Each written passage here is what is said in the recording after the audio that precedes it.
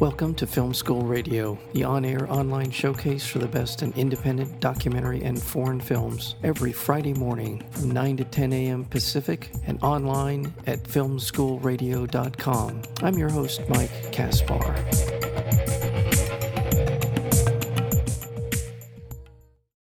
Faye is a lone traveler, biding her time, fishing, birding, and stargazing at a Colorado campground as she awaits the arrival of Lito, a figure from her past who is navigating his own tentative and nomadic journey across the American West.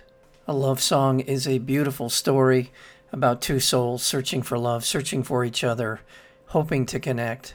And in the hands of these supremely talented actors, Dale Dickey, who plays Faye, and Wes Studi, who plays Lito. Just an outstanding film, and we're fortunate to have with us the director as well as the writer of A Love Song, Max Walker Silverman. Max, welcome to Film School Radio. Thrilled to be here. Thank you for having me. Terrific film, Max, and there's a lot of elements in the film that really bring out what I think you were going for was this very bare bones story about two people in search of something, in search of love, in search of a purpose in life, something more. The fact that you brought in these two accomplished actors in the person of Dale Dickey, who plays Faye, and Wes Studi, who plays Lito, gives this film this bearing, if you will. Talk a little bit about what inspired the story behind A Love Song.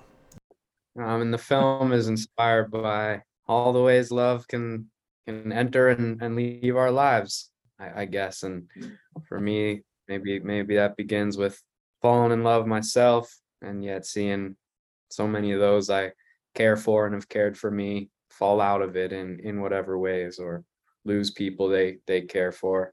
Sort of those questions and contradictions that arise out of beginning to wonder what does love look like for those without anyone to share it with, or what does love look like when it remains part of our lives but is focused towards someone we've lost. Right. What's the role of love in our memories? What's the role of love in our hopes? And what role does place play in all of that? And it's, I don't know, maybe that's just me spending a lot of hours driving around my home in Colorado and listening to sentimental folk ballads or something. But between all that thinking and then my admiration at the very beginning for this actor Dale Dickey, who just was so strikingly real and beautiful and powerful, and I was just such a big fan of this is what bubbled out of it. In writing the film, writing the script for this film, did you have a connection to Dale beyond what you admire about her as a performer, an actor? Did you have her in mind as you were writing it? How did this connection take place? The connection was all in my head, but I wrote the movie for her. I wrote the part for her, imagining her, picturing her through every scene and every moment. And that was a very inspiring image to hold in my head, I think.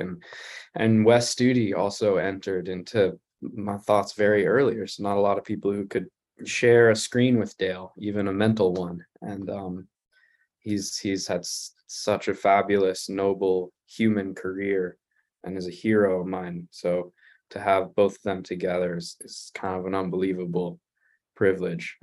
But no, I was just a fan, and how lucky for me that they were willing to do it, willing to drive out to Colorado and revealed themselves to be such lovely, generous people who I'm honored to now call friends. Yeah, that's fantastic. For people who don't know, who recognize the name but aren't familiar with some of her previous performances, some will know her from Winter's Bone. She's been in a lot of films, and I think every time I've seen her in a film, she leaves a lasting impression, no matter what the role has been. It's a scene stealer. She is. She was in Leave No Trace.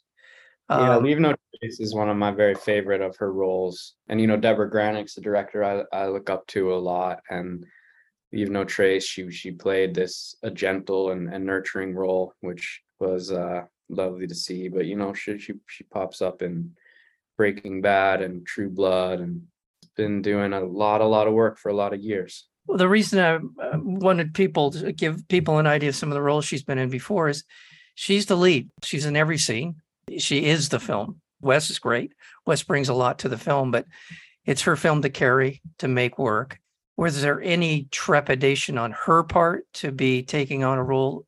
I don't know that she's ever been the lead in a film. Yeah, she was admirably candid with me from the very beginning about how the prospect of doing this, of taking a lead and taking a lead who, as you know, is like really in just about every shot and every scene, was thrilling and alluring, but also scary. And Lord knows I can understand that. And it was, she was honest about how it was scary, not just because of the burden of responsibility that would be on her shoulders to carry the film, to give it all life, but also because for the first time in her film career, she explained that she felt that she was playing a character really similar to herself. And, I think I can imagine that it's easier sometimes to step in front of a big camera and perform and be like a gangster, a drug addict, something wacky, because that's not who she is. It's not personal in a way. But this character, Dale's from the mountains of Tennessee. She loves camping. She has loved, she has lost. She saw so much of herself in it that added a challenge to her. Yeah. But also ultimately added to the beauty of what she did. This is a film about love, as you said. It's a film about remembering the opportunities missed, the dealing with the loss of love. It takes place basically in a campground in Colorado. Her in a trailer waiting for Leto to maybe or maybe not show up. She's not quite sure.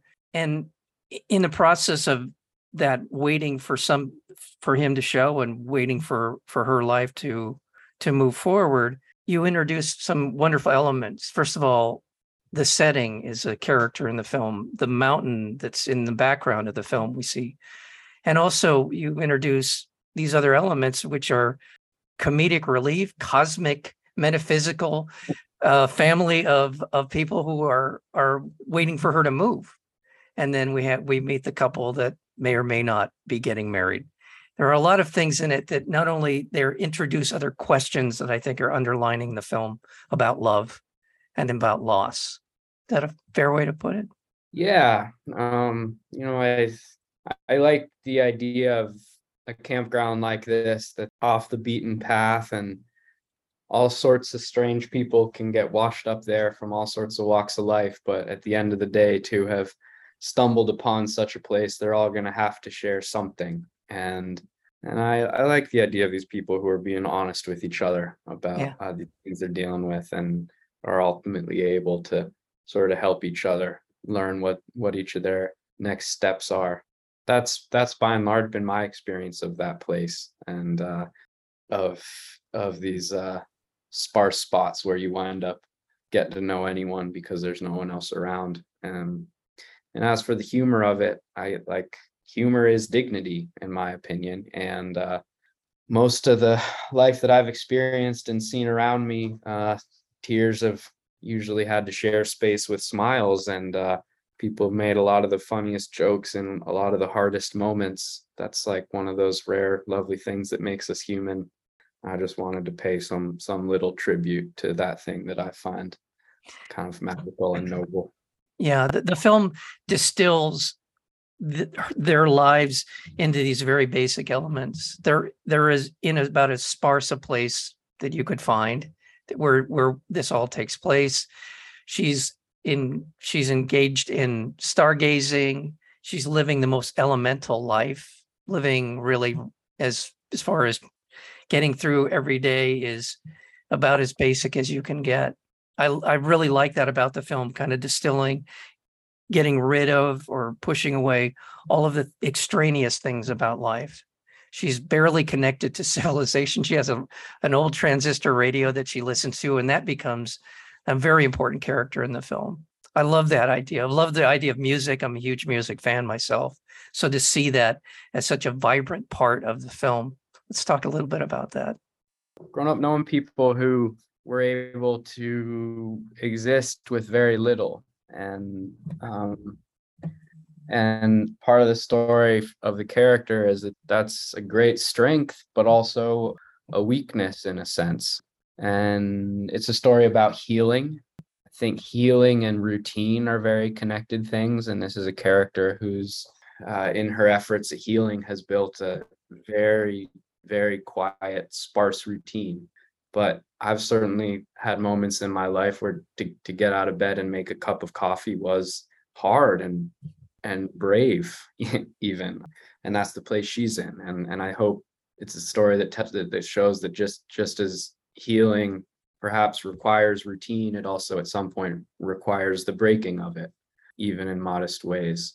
Yeah. And that's kind of the journey that we go along with her. But yeah, it's funny, it's like an interesting question. Is looking at the stars a sparse thing, or is it like, the most sumptuous grand thing there is? Like, I don't know, it's kind of both. And it's just maybe about the way we think about it and the way we see it, and for the character that grows along with her. Well, it also speaks to the very temporary nature of our lives. To look into the stars, I've lived in the mountains myself, and there's nothing more spectacular than on a full moon night to look up into the sky and see forever and see shining lights. It's just a remarkable experience. And we see that in the film. So there is this connection between the eternal and the temporal in the film. This is your first feature film. What I like is, again, another thing I really, truly appreciate about the film and filmmakers making their first film is you found ways in which to make a film that you wanted to make, and you found a place, a setting that you could do all of it and be able to afford, be able to make the film that you wanted to make. And that's really what it feels like you did. The most powerful thing I learned at film school, at graduate film school at NYU, was to try to give yourself the chance to succeed. That's the sentence I've always had in my head. And I've found that the ability to write small enough and thoughtfully enough, and to write something that one can actually do, is strangely rare and strangely powerful. And I didn't always know that I'd be able to just make small movies in my hometown, and that like a broader world might be interested, but that's been kind of like the great discovery of my life. And I hope to be able to keep doing so, and to keep doing so with the people who have honored me with working on them together, who are like basically just my friends and family. It's been a really lovely journey of learning what we have out there. Well, congratulations on the film. The film is called A Love Song. It's being released through Bleecker Street Media. You can go to bleekerstreetmedia.com.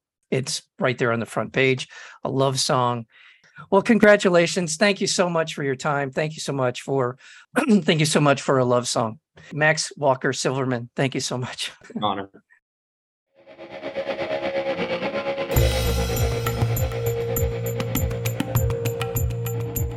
You've been listening to Film School Radio, the on-air online showcase for the best in independent documentary and foreign films. You can find out more about the program at filmschoolradio.com. I'm your host, Mike Kaspar. Thank you for tuning in, and we'll see you next week with another edition of Film School Radio.